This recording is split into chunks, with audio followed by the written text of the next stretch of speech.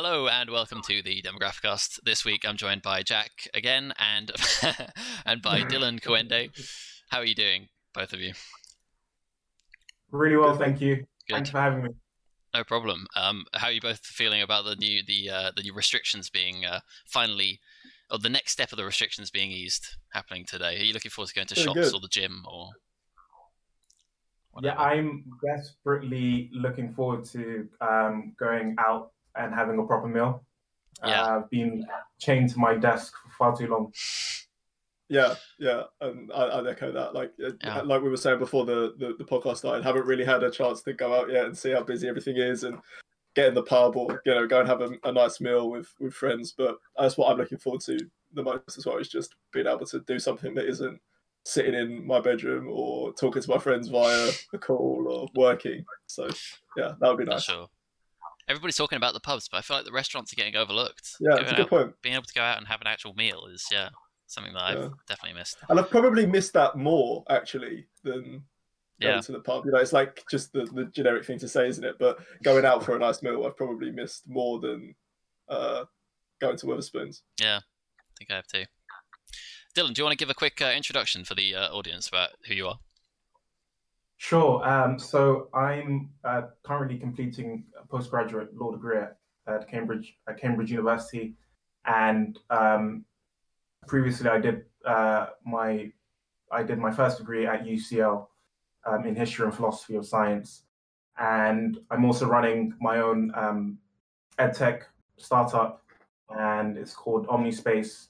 We're doing a lot of things, but right now the focus is on building an app that improves memorization and accelerates your learning through advanced mnemonics, gamification, and machine learning.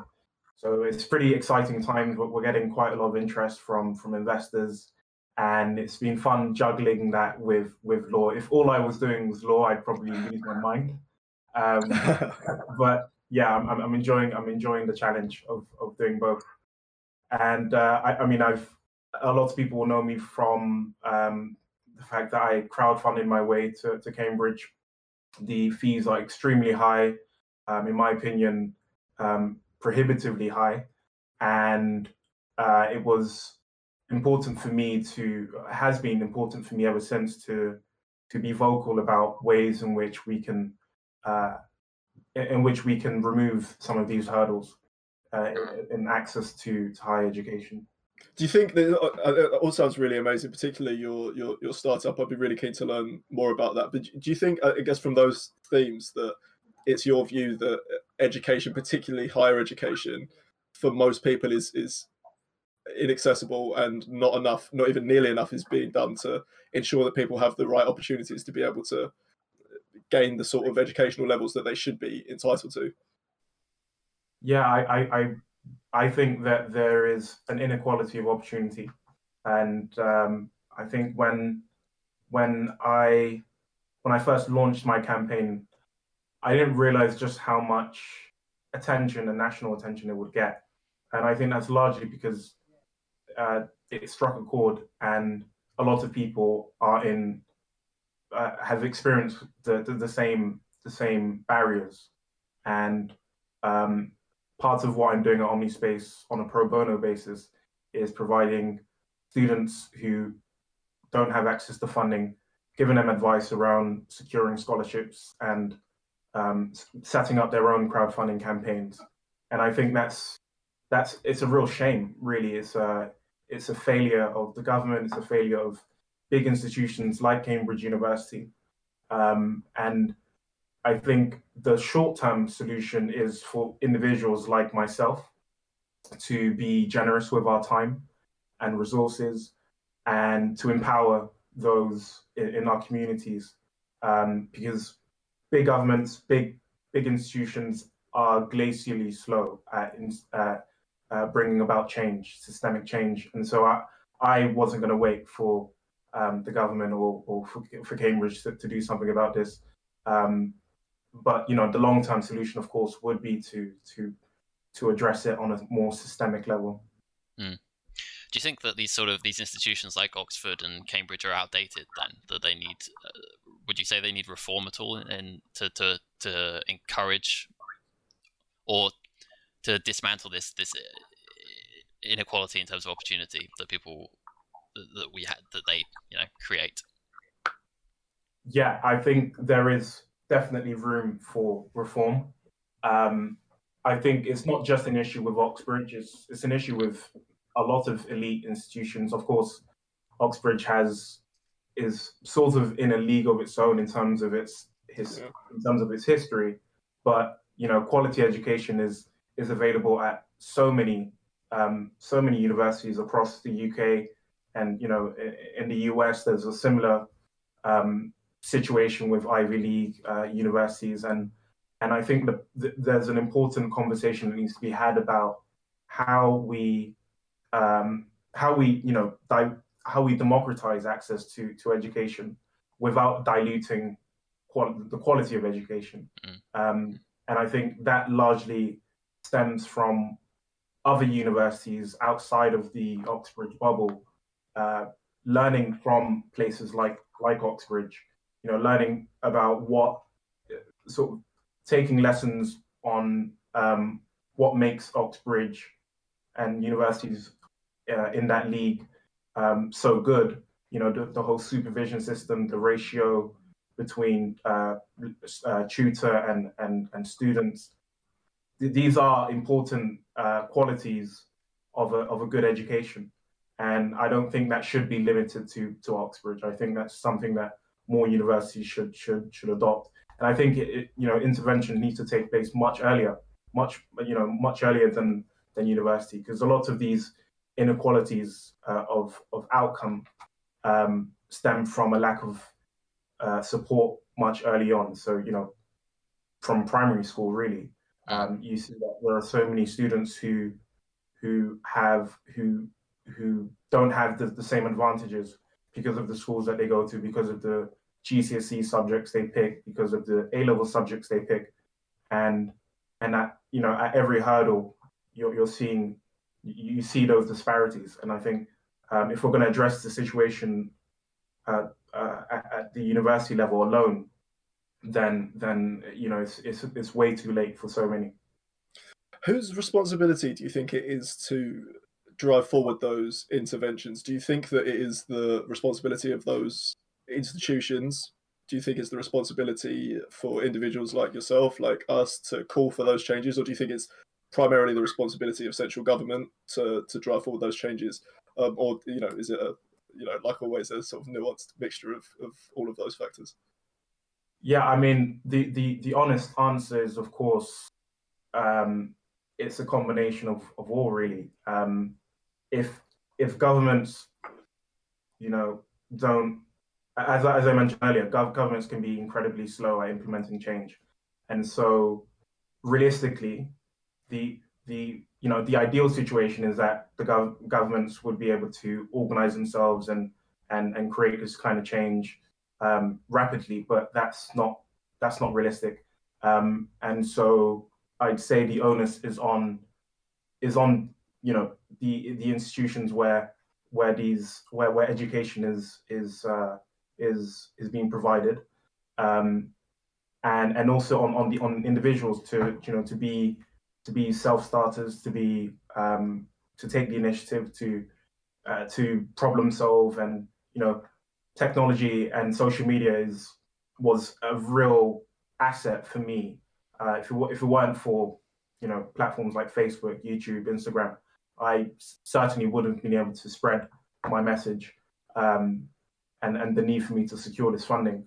So I think that there's a lot that individuals can do, but I think in an ideal world, you'd have both the institutional and individual working hand in hand.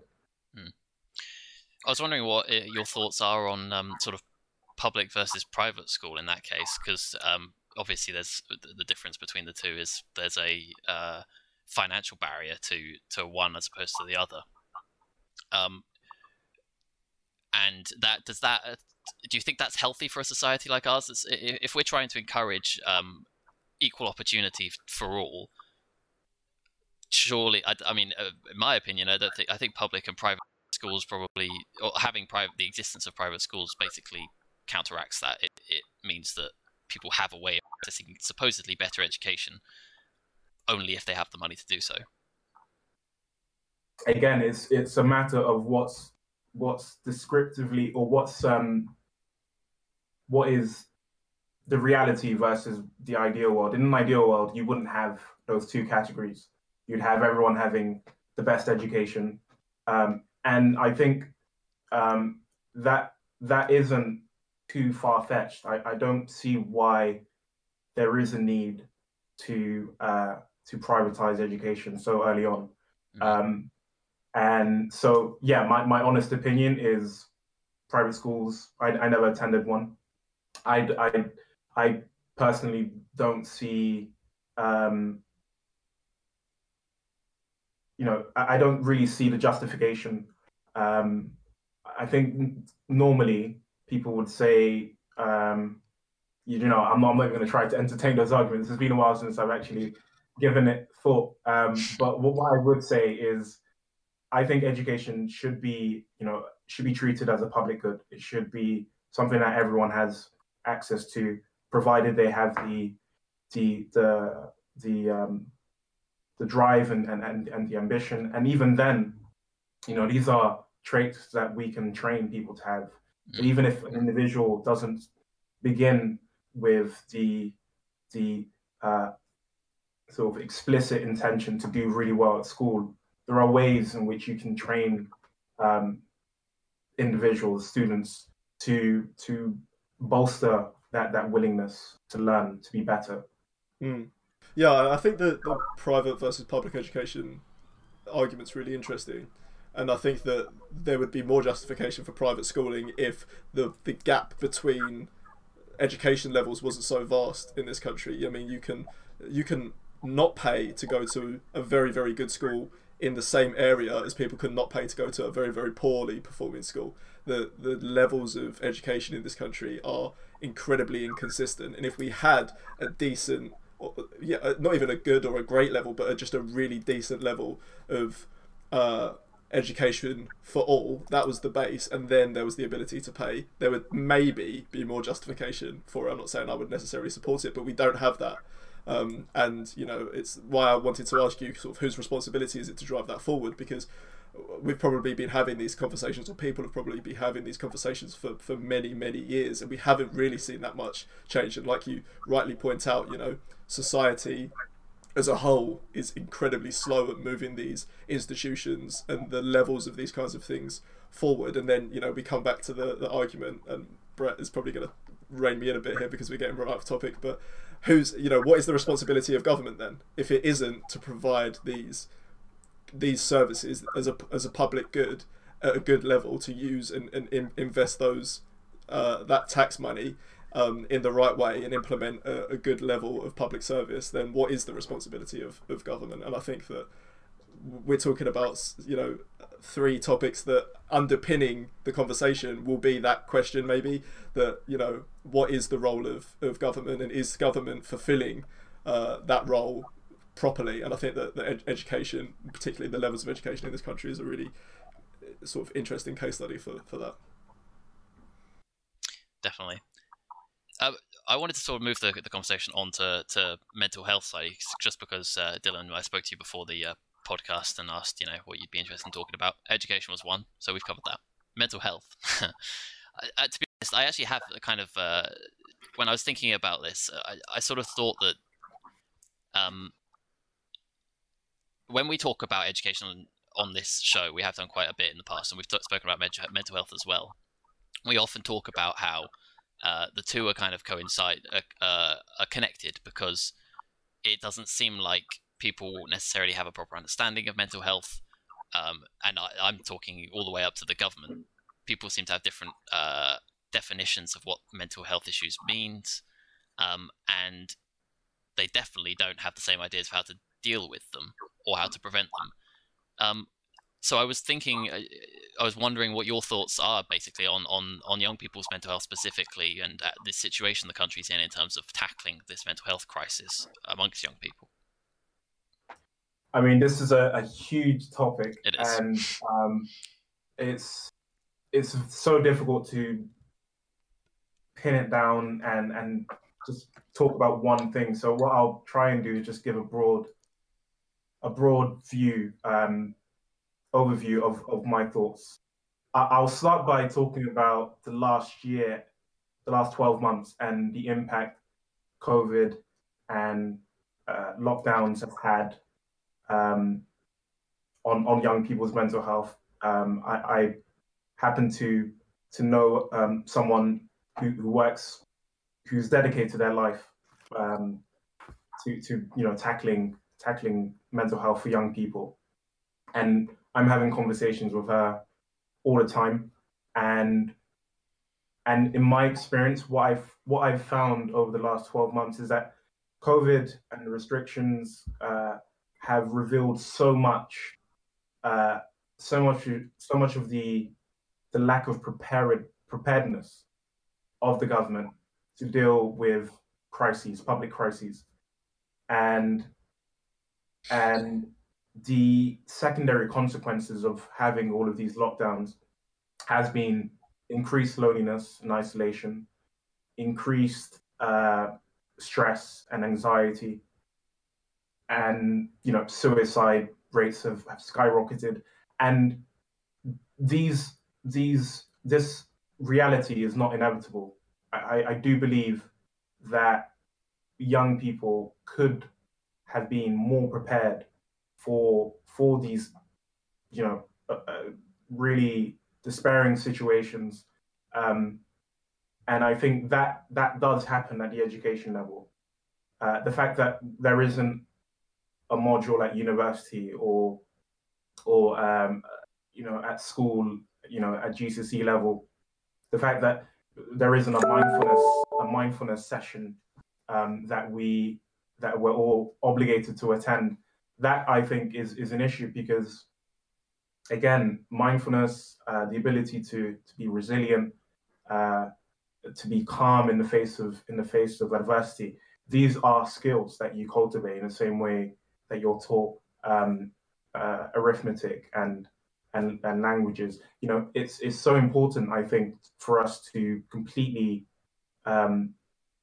reform the way in which we educate people, and the way in which we educate young people, and help them realize that education isn't just about rote memorization and sitting exams. It's about cultivating a good character, and I think the last 12 months has really it's revealed so much that is wrong with the way we've set up the education system, and the detrimental impact that's had on mental health. In terms of what more we could do, what I think it's so important that we incorporate as much research and hard, rigorous evidence of what works when it comes to good mindfulness practices. So I myself, I've been an avid user of this great app called Calm. I'm not sponsored by them, but it's a great app for me. It's a mindfulness app. I've been using it every day, and it's become part of my routine. I feel sort of anxious not to use it, and it's one of those things that I think, had I been introduced to it much sooner, or those types of practices much sooner, I'm sure I could have avoided a lot of stressful moments that felt quite overwhelming. And yeah, so I mean, there's more I could say, but I'll give you guys an opportunity.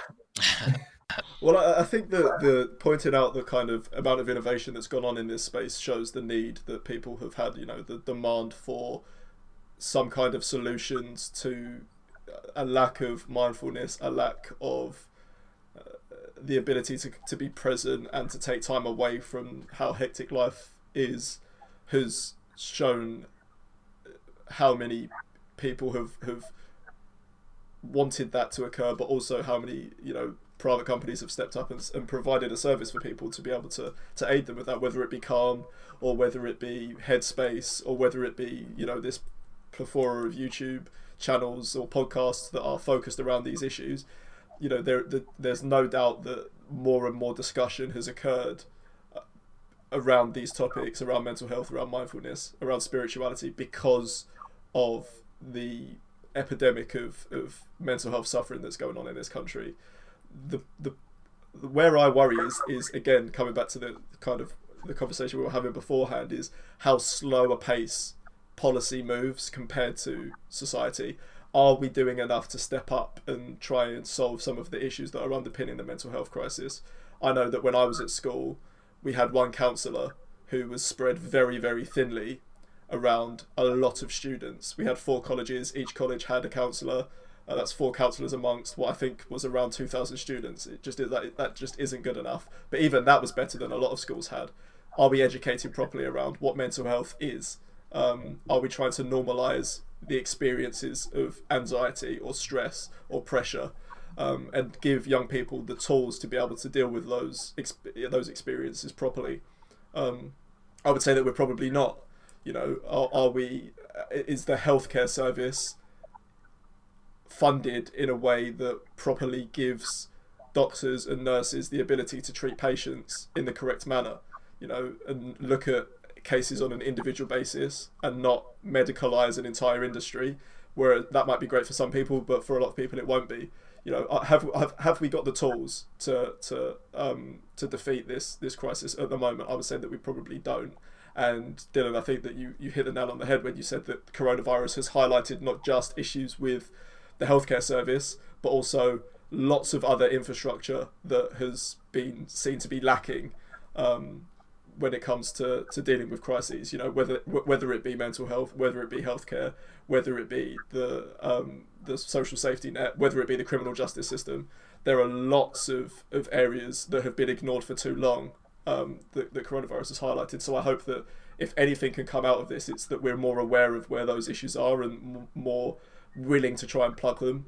But I think there's a lot to be done. But luckily, there's a lot of movement in this direction, and hopefully we can start to tackle some of those cases, because things like, you know, young people attempting to commit suicide, young people on antidepressants, young people trying to access counselling, those numbers continue to get higher and higher, and that obviously isn't a good thing. You know, those services need to be there, and young people need to be equipped to be able to deal with that stuff properly. For sure. I would echo those points that you've both made, really, because I think it's incredibly sad to see how you know, the mental health crisis has been something that has been, you know, talked about for several years now, at least. And I suppose maybe it's the fact that it's difficult to picture or to see there's not a list of casualties or a statistic of casualties every day from this mental health crisis, is like there was the pandemic, but and has been. But it's something that, well, it's incredibly sad to see that it laid bare so distinctively over the last year. I think we've brought it up several times. Every other week we have a guest on this podcast that talks about mental health in some capacity and about how they've had difficulties with mental health issues. It's something that is rife within the young people of today. I know that both me and Jack have had mental health issues. I'm sure that you yourself, Dylan, may have had. Everybody has at some point in their life, I think. They will go through mental health issues. The fact that there is no preparation for it in schools or at university is it's disgraceful, really. Yeah. We're just expected to be able to deal with this stuff, you know. Yeah. That's the craziest part. Yeah. Is that there's this expectation, particularly, I'm sure this isn't just in this country, but I think that there is something that underpins our culture that expects you to be able to just deal with things. You know, there is this stiff upper lip mentality that when you face hardship, well, you just, you know, you crack on, you keep your chin up, and you get on with it. And that obviously isn't a realistic way to move forward. I don't know. No, absolutely not. What were both of yours experiences with mental health support at school?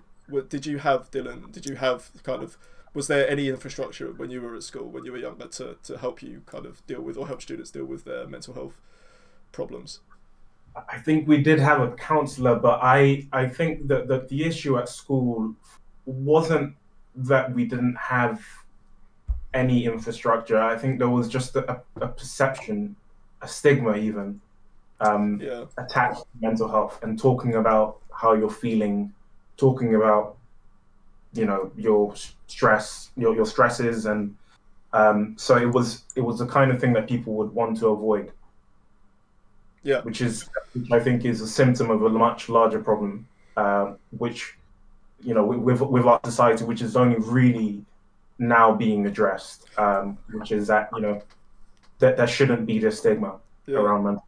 Are you optimistic about that kind of perception changing? Do you think that the conversation has meant that we are getting closer and closer to that stigma being removed, or do you still think that there's quite a way to go?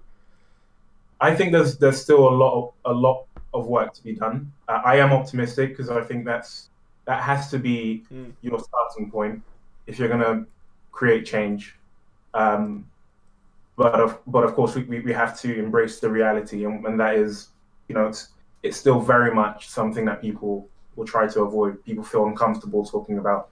I myself have trouble speaking to friends that I notice have mental health, and knowing what words to use, which vocabulary. It is still very much something that I feel very inexperienced with, and I think that's pretty sad, because I feel quite well versed in other areas which aren't as consequential. Sure. And so, you know, I think it's incumbent on all of us really to become even more educated on this topic, because it's so much more central to our humanity.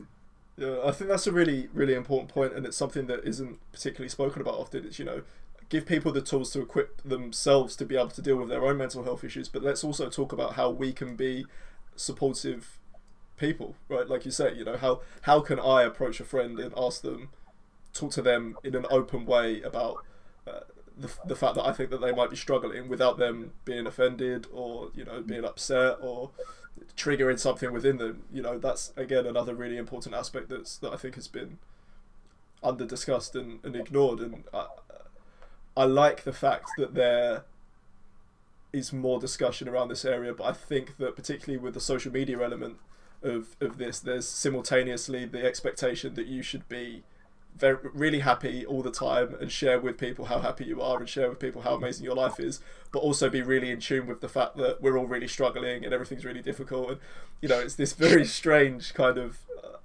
dichotomy that we live in and we experience that doesn't lend in itself to a particularly healthy relationship with these discussions, these conversations.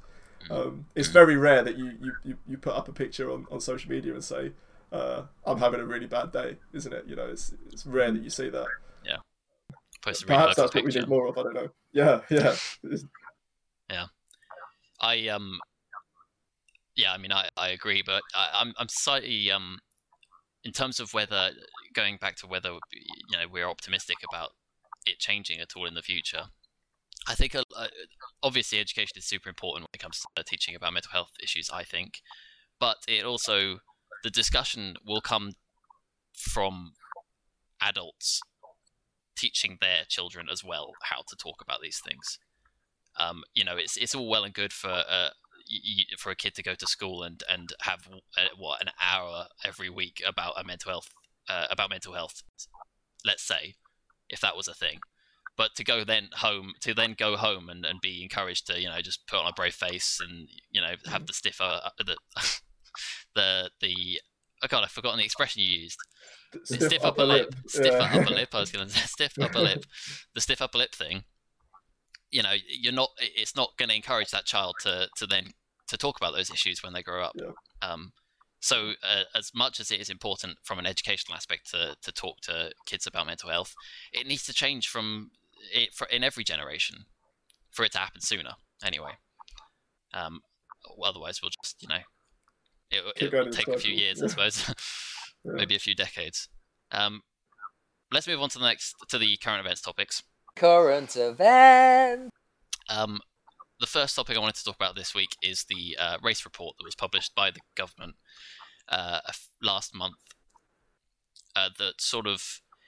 It was a report into institutional racism, but it's received a huge amount of criticism, obviously. I'm going to read out some quotes. The criticism it's received from health professionals, academics, business chiefs, crime experts, and of course the general public. That was from the Guardian. I got that quote. The review in itself was criticised for being. This is a quote. The review itself criticised. This is a quote from the review itself. Bleak new theories about race that insist on accentuating our differences, and an increasingly strident form of anti-racism thinking that seeks to explain all minority disadvantage through the prism of white discrimination. It also said that institutional racism as an argument diverts attention from other reasons for the success or failure of minority groups, including their culture and attitudes.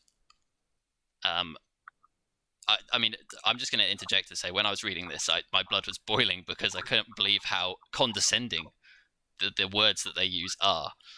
It also rejects the term white privilege entirely as being a thing.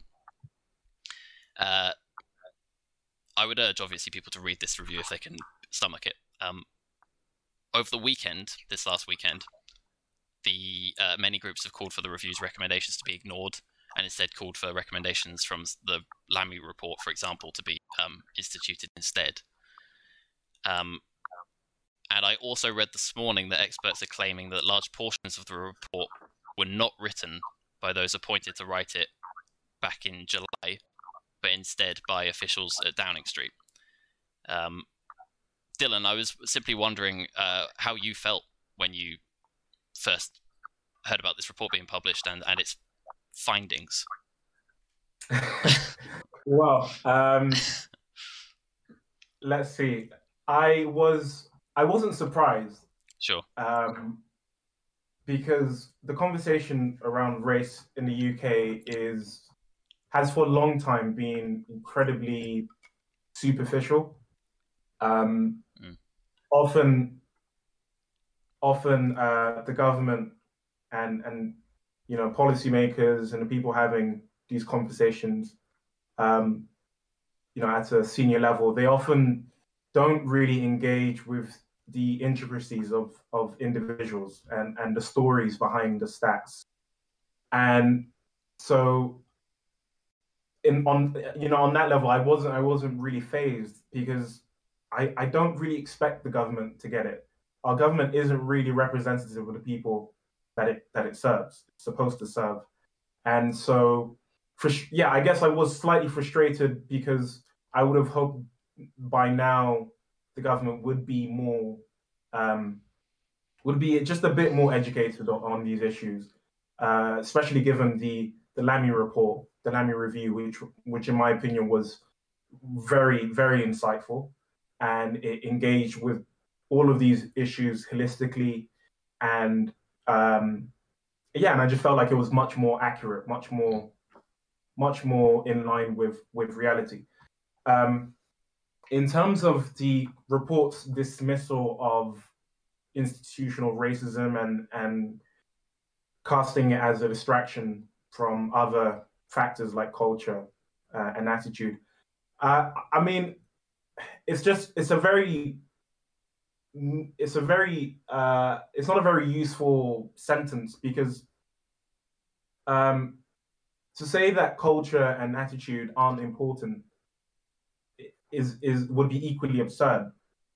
What you then need to do is talk about each one and try to come up with a plausible understanding, a plausible theory of how each one works in practice. Dismissing all of these factors wouldn't make sense, or paying attention to only one of them would be equally not nonsensical. So I think the review, the report is, it commits the same error that it purports to try to address, which is it's trying to ignore institutional racism and the role that's played historically, and only focus on culture and attitude, when, of course, history has a big role in shaping the present.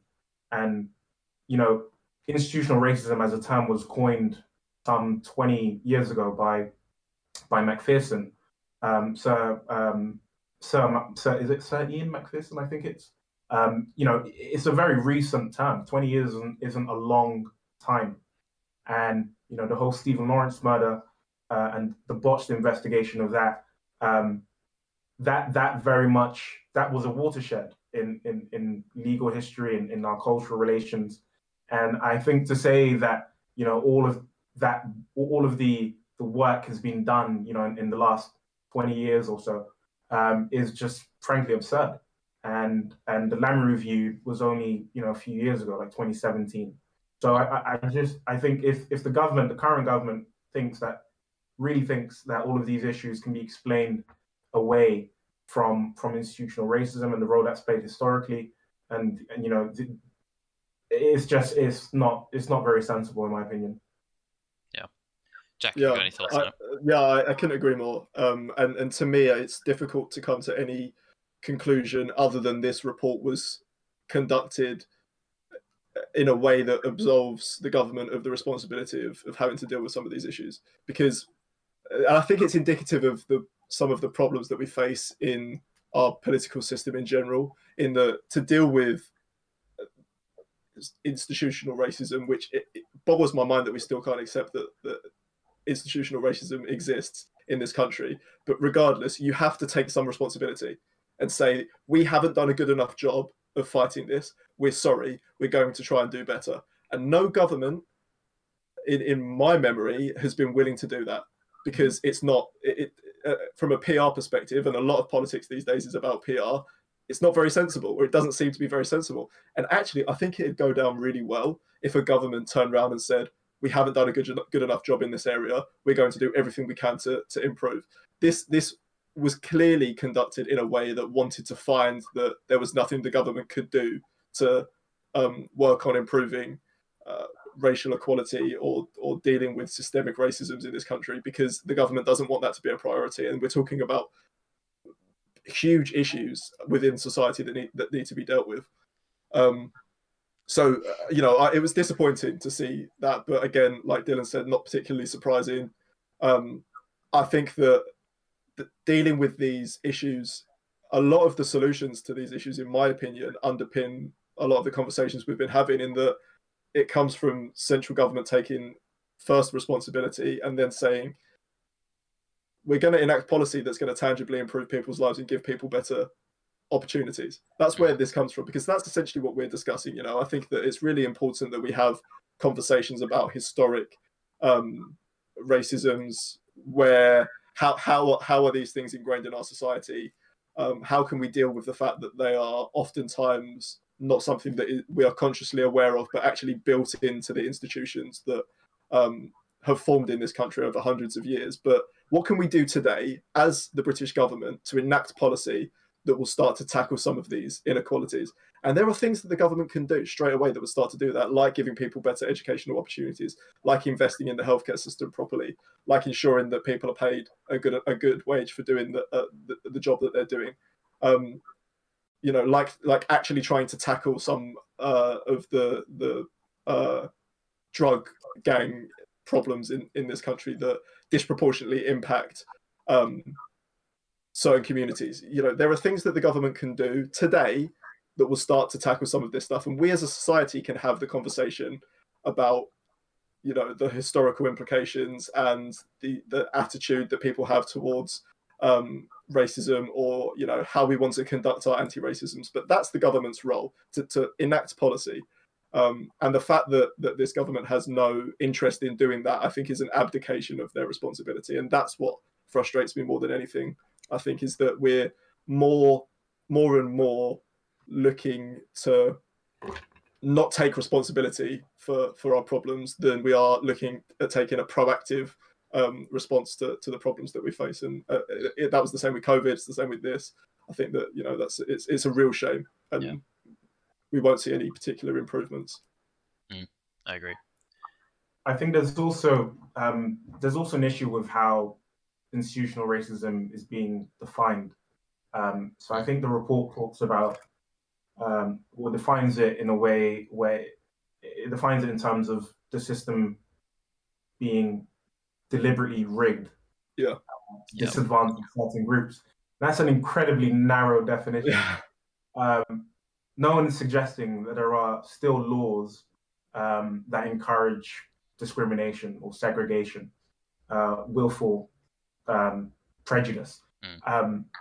But that's just it's incredibly naive to suggest that that because these laws don't exist, therefore institutions are void or empty of racist or prejudicial practices, attitudes, beliefs.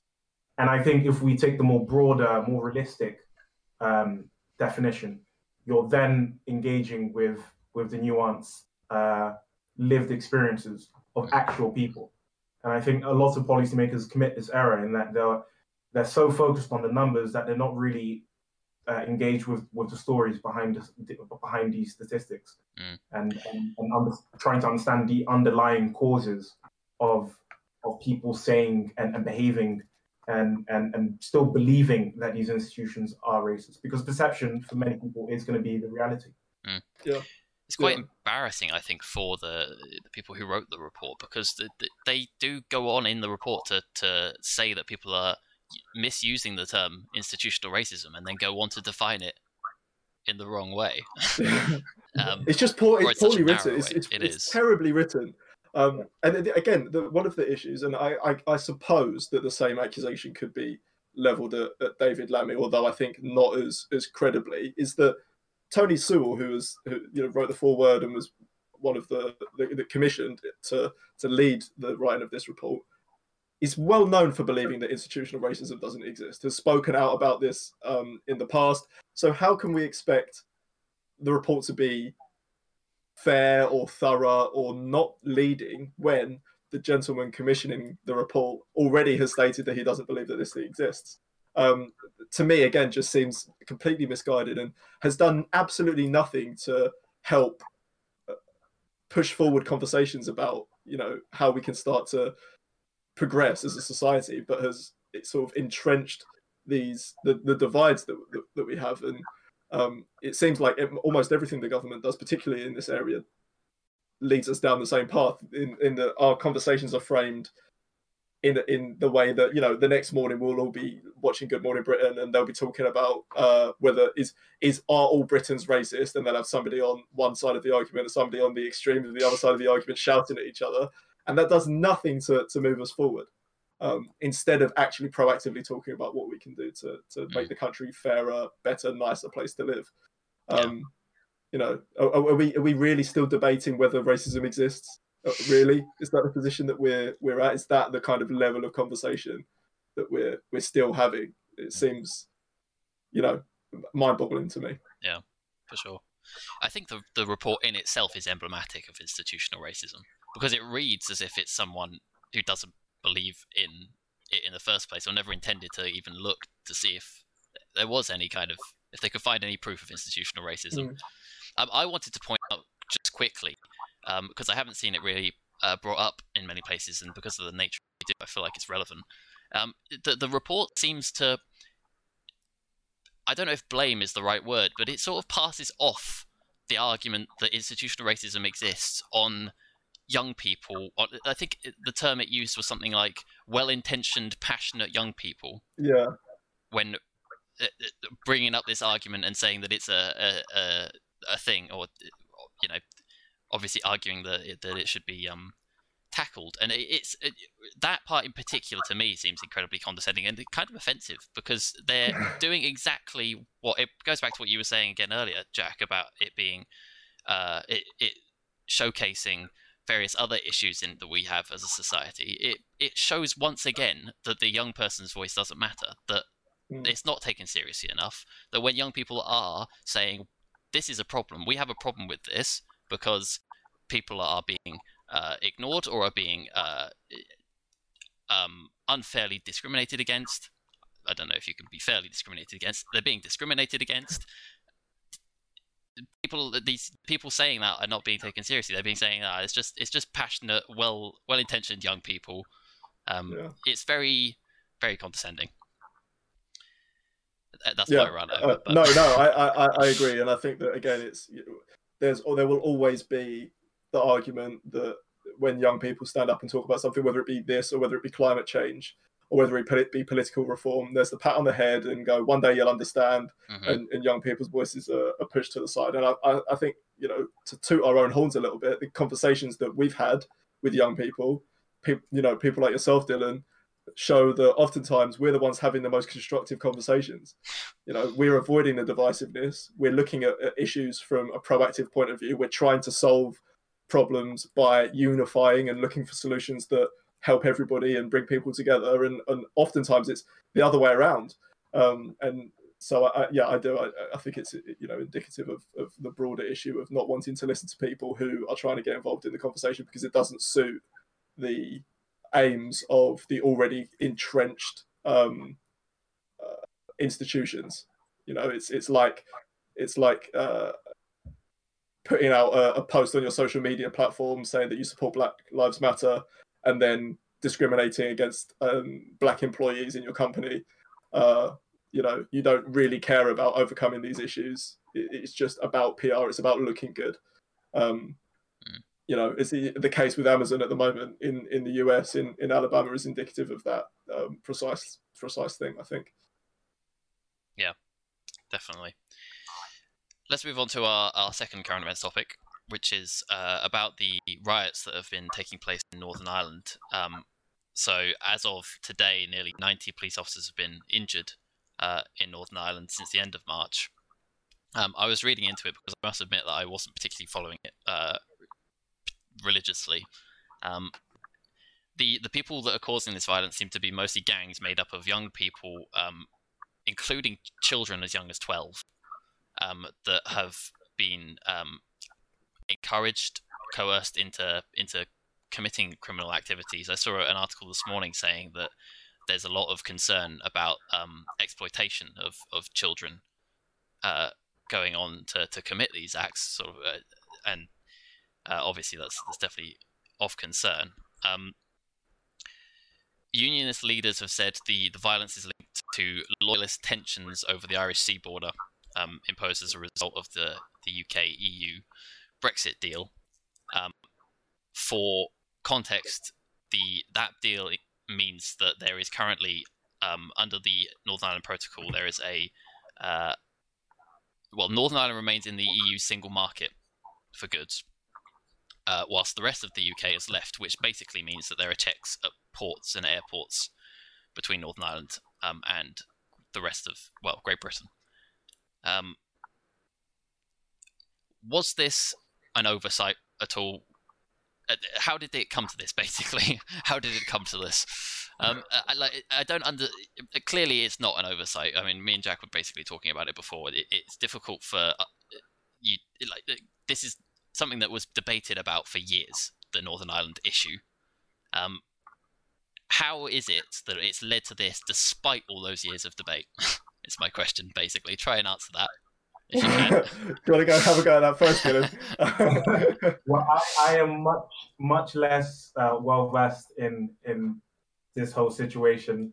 I've only been studying law for 7 months, and what I can say is I think the government, the UK government, has a tendency to put off certain uncomfortable conversations if it feels as though doing so might just be a way of making the problem go away.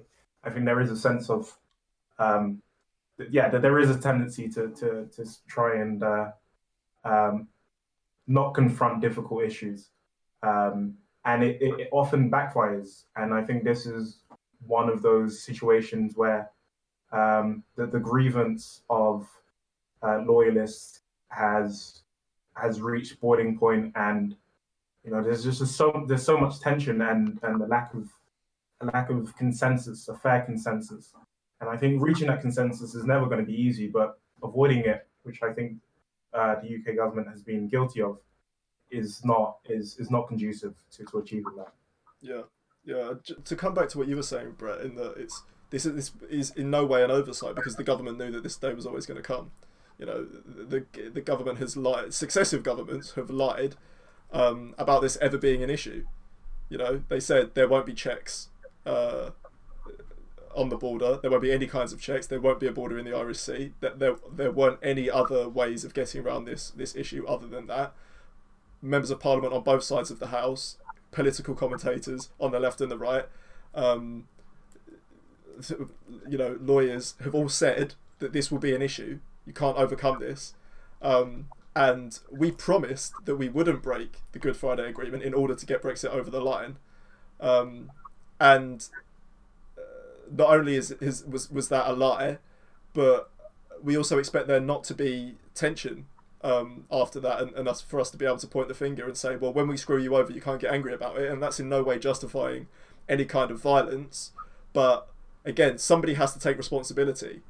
And I think that when you're aware of how fragile peace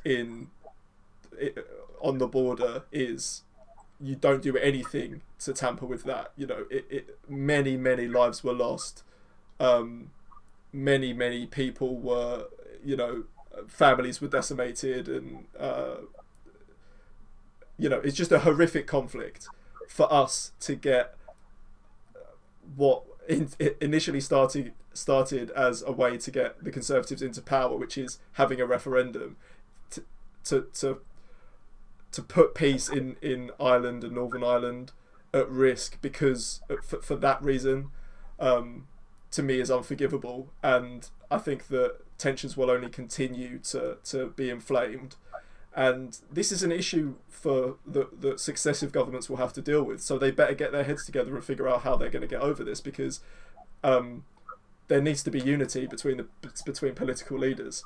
You know, there's more and more tension in not only on the Isle of Ireland, but also in Scotland, also in Wales, also in the north of England, about frustration as to how central government devolves powers to those regions and how those areas have been forgotten. And not just this government, but also the opposition need to figure out how they're going to deal with that and how they're going to sell the United Kingdom in the future to voters from those areas. Because if not, the United Kingdom is won't be around for much longer, you know, and whether that is done democratically or whether we start to see more violence, where we start to see violence become more of a regular occurrence, there needs to be some kind of solution put forward, because, you know, this issue isn't going anywhere. And Dylan, like you said, you can't just ignore this stuff and hope that it goes away. You know, that's what very, very young children do to try and get away from their problems, not what responsible governments should do. But that's, I guess, the situation that we're in. So it's worrying, you know, it's really worrying that we're starting to see this now, and the implications that this have are huge. You know, what will our relationship be with the US? Joe Biden has made it incredibly clear that he will not do any business with the United Kingdom if tension in Ireland flares up again. We've started to see that. The US have been proactive in trying to lead some kind of unity talks. Is the government willing to do that? What was Boris Johnson doing on the day that these tensions flamed up? He was sat in a cafe in Cornwall. He wasn't flying out and or holding talks with people. He was having a coffee, right? It's, you know, if you don't laugh, you cry. You know, that's the position that we're in now. Yeah. I mean, I think we can hope. There was an article that came out a few days before the violence started, saying, I think it was from unionists saying that they didn't expect loyalists to be. Loyalists said they would not be, you know, there wouldn't be any violence, but the tensions were rising. So I think, hopefully, this is just a case of a select few who have managed to convince some people to go out, and some kids even, to go out and throw some Molotovs at the police. Obviously, horrible thing to do, and it shouldn't happen, and there's no justifying it really. But I'm hoping that it's not going to turn into a full-blown, conflict. I mean, the worrying aspect, I guess, and maybe the argument against that is that it has happened in several cities and several towns in Northern Ireland, so it's not just limited to one area. But I guess we'll see. I mean, there is a wider debate around the constitutional status of the UK post Brexit, which is from a legal perspective is fascinating, and I'm still trying to get my head around it. It's incredibly, like, constitutional law as a module is just huge, and there's so much reading, so many cases, and I just find it incredible that that during the referendum, these issues just weren't discussed. Like, the potential for the Human Rights Act to be repealed post-Brexit, for example, that wasn't something that I heard about. That didn't inform my decision when casting my vote. And I think that's a huge problem. Again, it stems back to my passion for education. I think, there is a tendency for politics and for the political process to be quite a mysterious thing. And sure, we all have access to the internet, but the internet is a very difficult place to navigate. It's not always clear who's telling the truth, and I think to expect voters to just figure it out for themselves without having like trusted sources to rely on, and I just think it's a huge debate. I'm still trying to figure it out. We've all had enough of experts, though, Dylan. Yeah, I mean, it's ridiculous. Yeah. It is ridiculous. I don't really remember the referendum in itself seemed to go by so quickly. The campaigning up to it, I don't remember any proper arguments really from either side that seemed as important now as they were then, I suppose. The debate, the discourse was in the bin early on, though, wasn't it? I mean, we were talking about how much money per week we were going to have extra for the NHS, and we were talking about, if we don't leave the EU, we'll have migrants queuing up at the border, and an MP was shot on the streets of this country. Like that's where the discourse was. So the possibility of us kind of having a reasoned debate about the constitutional future of the United Kingdom was probably pretty low. However, that's what we obviously should have been talking about. It's like they're the issues, the important issues that we should be talking about. And the fact that even now we don't really still understand the grand implications of what that means for this country, to me, is enough to have. I wasn't old enough to vote in the referendum, but would have been enough to sway my vote. And the fact that we still aren't having responsible conversations about that, I think is it's pretty sad. And God knows there needs to be some kind of change in the discourse soon, because it's not getting any better. On to quickfire questions. So the quickfire questions, they're just there's like 5 questions that I ask, and the goal is to answer as quickly as possible. Don't worry if you don't. Some of them are not particularly easy to answer quickly. Okay. My first one is: should short-haul internal flights be banned if train alternatives exist? This question is based off of an article, for context, that said that France is planning on banning short-haul flights, domestic flights, between cities to prevent or to lower carbon emissions, basically. So they're banning flights from like Paris to various other cities. So the question is, should they be banned here? Like, say, a flight from London to Edinburgh or a flight from London to Belfast. I mean, there's no train to Belfast, but you get what I mean.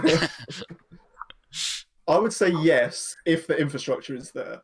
So if the infrastructure makes it possible, then yes, it should be. Obviously, the infrastructure isn't there in this country. It's far from it. Are you advocating for HS2 then? Because... No, not necessarily. Don't you put words in my mouth, Brittany. but better train infrastructure is definitely something that needs to be on the list.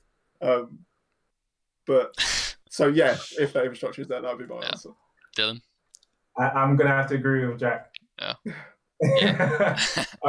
So this is to save this is to reduce carbon emissions. Yes, because supposedly there's less carbon emissions are produced by, if you take the train from London to Edinburgh than there would be if you took a plane from London to Edinburgh. So that would be the goal. Yeah.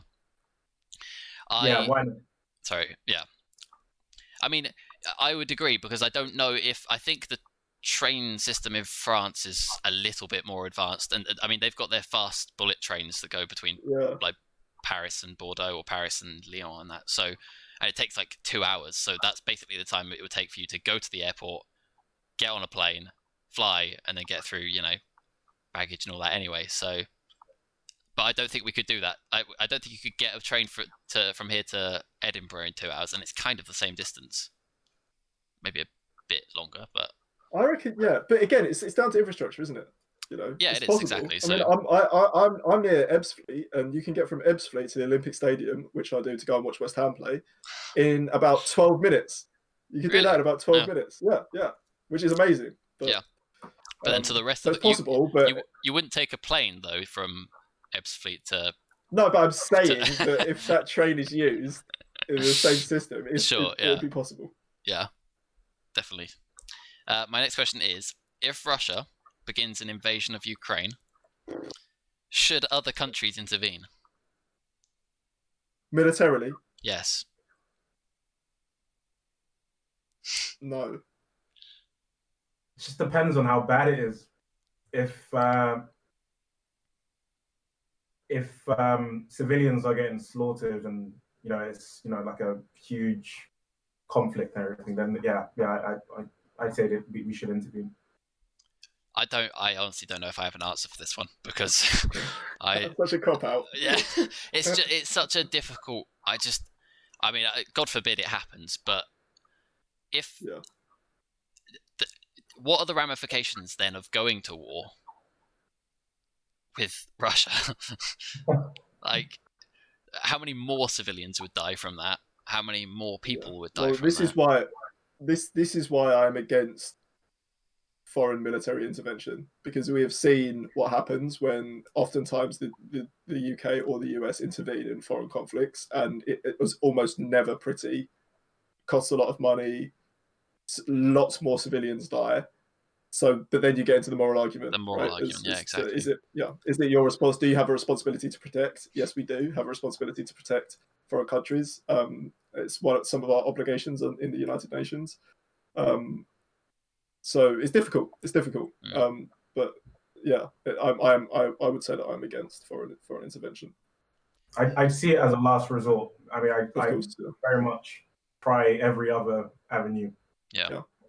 Political means. Definitely. Yeah. And there's a lot more we can do. I think there's a lot more. There's a lot more we can do before being pushed to that point. Have we explored all those options? Probably not. And should we be? Yes, absolutely. We should be. Absolutely, yeah. Give Russia ultimatums. Say form. Get the Union, the European Union together. Get the US and all that to say, look, if you attack Ukraine, we are going to impose incredibly harsh sanctions on you. Or even worse, like, I don't know. I'm not well versed in that sort of area, but there's got to be some other kind of solution to this issue. Yeah, I mean, we know that there are sanction routes that countries could go down. We know that there are Magnitsky individual targeted sanctions that countries could go down. Yeah, have those opportunities been explored? Sort of. Have they been explored with China? Sort of. But there's way more that we can do. We often talk to the folks at Yet Again UK. They have lay out these arguments in such a fantastic way. It's our responsibility to stand up for human rights around the world, and it takes having a backbone, like you say. It takes coming together, having a backbone, and saying we won't stand for this. And have we done that well enough? Probably not. Yeah. My third question is: should social media websites be regulated by government policies? Yeah, I'd say yes, but of course, it just depends on the type of regulation. I don't think governments have the the know-how nor the authority to mandate that people speak a particular way, like compelled speech. I think that would be taking it too far. But I think creating frameworks that allow for a safe environment, I think is helpful in creating sort of guidelines, but not really strict and legalistic requirements. Yeah, no, I'd completely agree. And I'd just add on there that these social media companies, particularly Facebook, are being currently used. Again, we come back to the human rights conversation, to suppress people's rights. There was an article on The Guardian earlier today that was talking about how political leaders around the world, authoritarian leaders, are using Facebook to be able to spread misinformation, regulate the views of individuals, and they're completely ignored. These things are completely ignored by Facebook because it has no negative PR ramifications for them. If they are caught doing this, the pressure isn't enough for it to negatively impact them. So what's the point in them standing up to an authoritarian leader abroad, or not having Facebook in a certain country because it has no ramifications for them? That is unacceptable, I think. And again, I would agree we need to be stronger on social media companies, but of course it depends on the kind of regulation. Yeah, I would agree as well. I don't really have anything else to add to that. What have you both missed the most since the pandemic started? Going to the cinema. I love my movies. I'm a huge movie buff. That's something I mentioned the other day. Yeah, I was really looking forward to watching The Quiet Place 2 and James Bond. Yeah. Yeah. Are they open again now, or I'm assuming probably not yet, right? It's the next phase, I think. Right. Yeah. Yeah, I it's mean, a good one. It is. Yeah, I was saying to Jack the other day how much I realised I actually miss going to the cinema. It's not something it's something you take for granted when it was when we were able to. But yeah.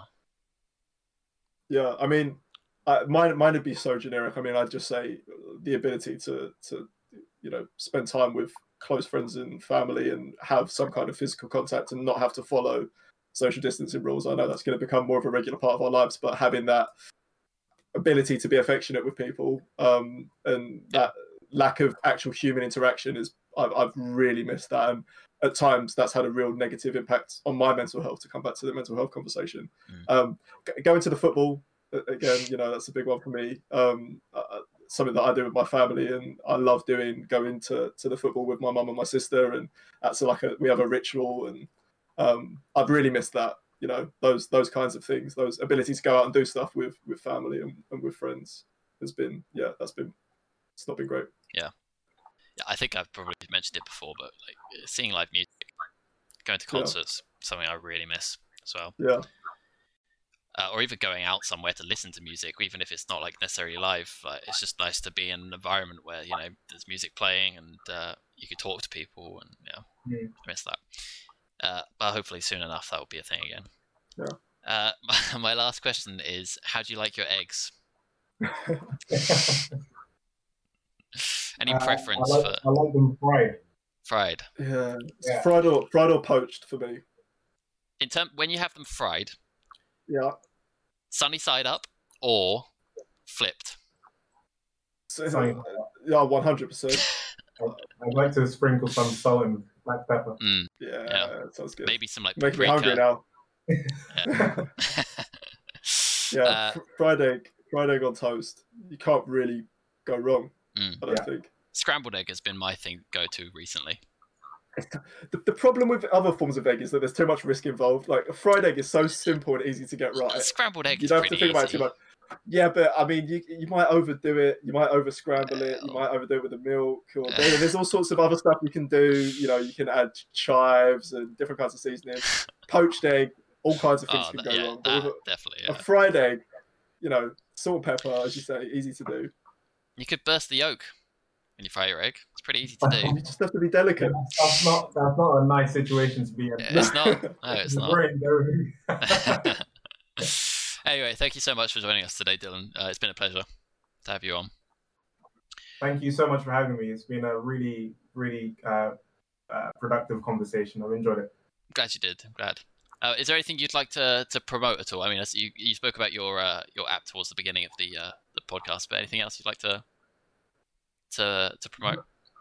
Yeah, so I mean, I encourage everyone watching to follow OmniSpace. We're all over social media: Instagram, LinkedIn, Facebook.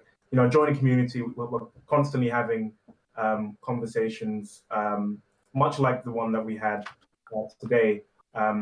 But if you're interested in business and entrepreneurship, we've have a wealth of experts who give their thoughts on how to start a startup from scratch, how to secure funding, and so many more young people are having the boldness to set something up for themselves, and I think that's a good thing.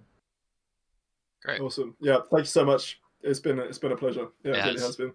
Yes, and thank you to everybody who's listened. We'll see you all next week. Like and subscribe, Brett. Shit. Every time I forget. And check out our other videos as well while you're at it. We'll see you next week.